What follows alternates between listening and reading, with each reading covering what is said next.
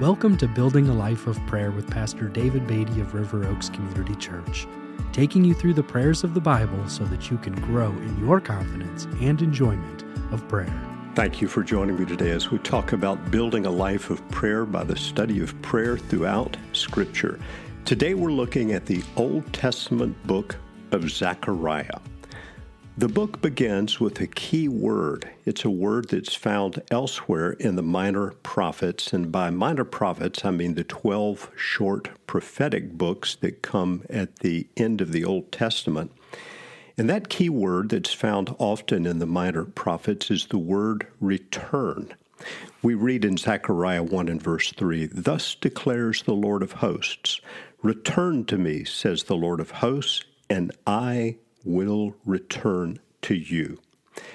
In times of judgment, God calls his people to return, to humble themselves, to repent, to seek him, and to walk in his ways.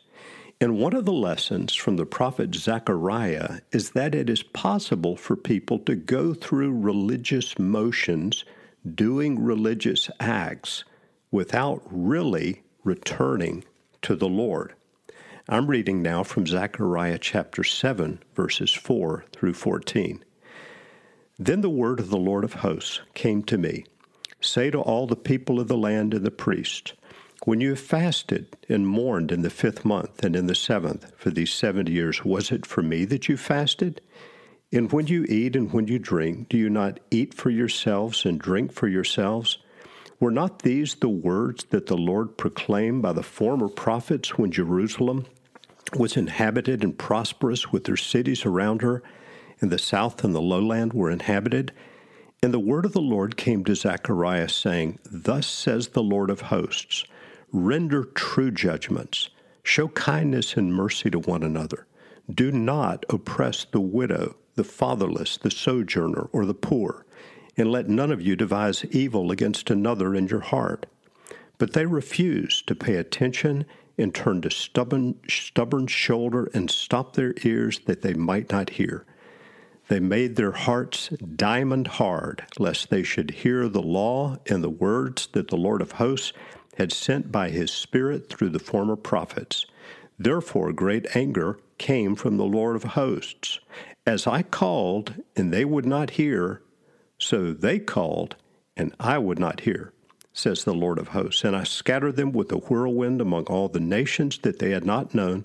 Thus the land they left was desolate, so that no one went to and fro, and the pleasant land was made desolate. These people, including the priests, serve as examples of how not to pray. Their hearts were hardened, the Scripture says, and their prayers were not answered. As we read in verse 13, the Lord said, As I called, and they would not hear, so they called, and I would not hear. God did not respond to their prayers. Why?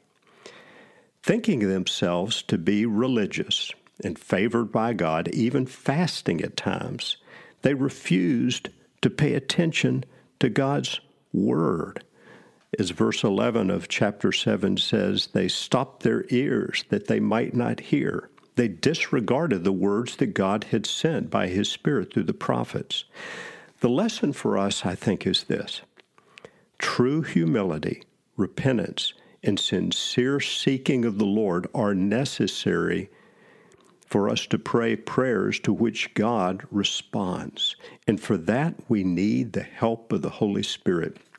Outward religious acts do not guarantee answered prayer. The people in Zechariah's day, and again, even including the priests, were doing religious acts, but their prayers were not heard. God responds to the prayers of the humble, to those who seek him, who return to him, and whose hearts are open to his word. May we be such people.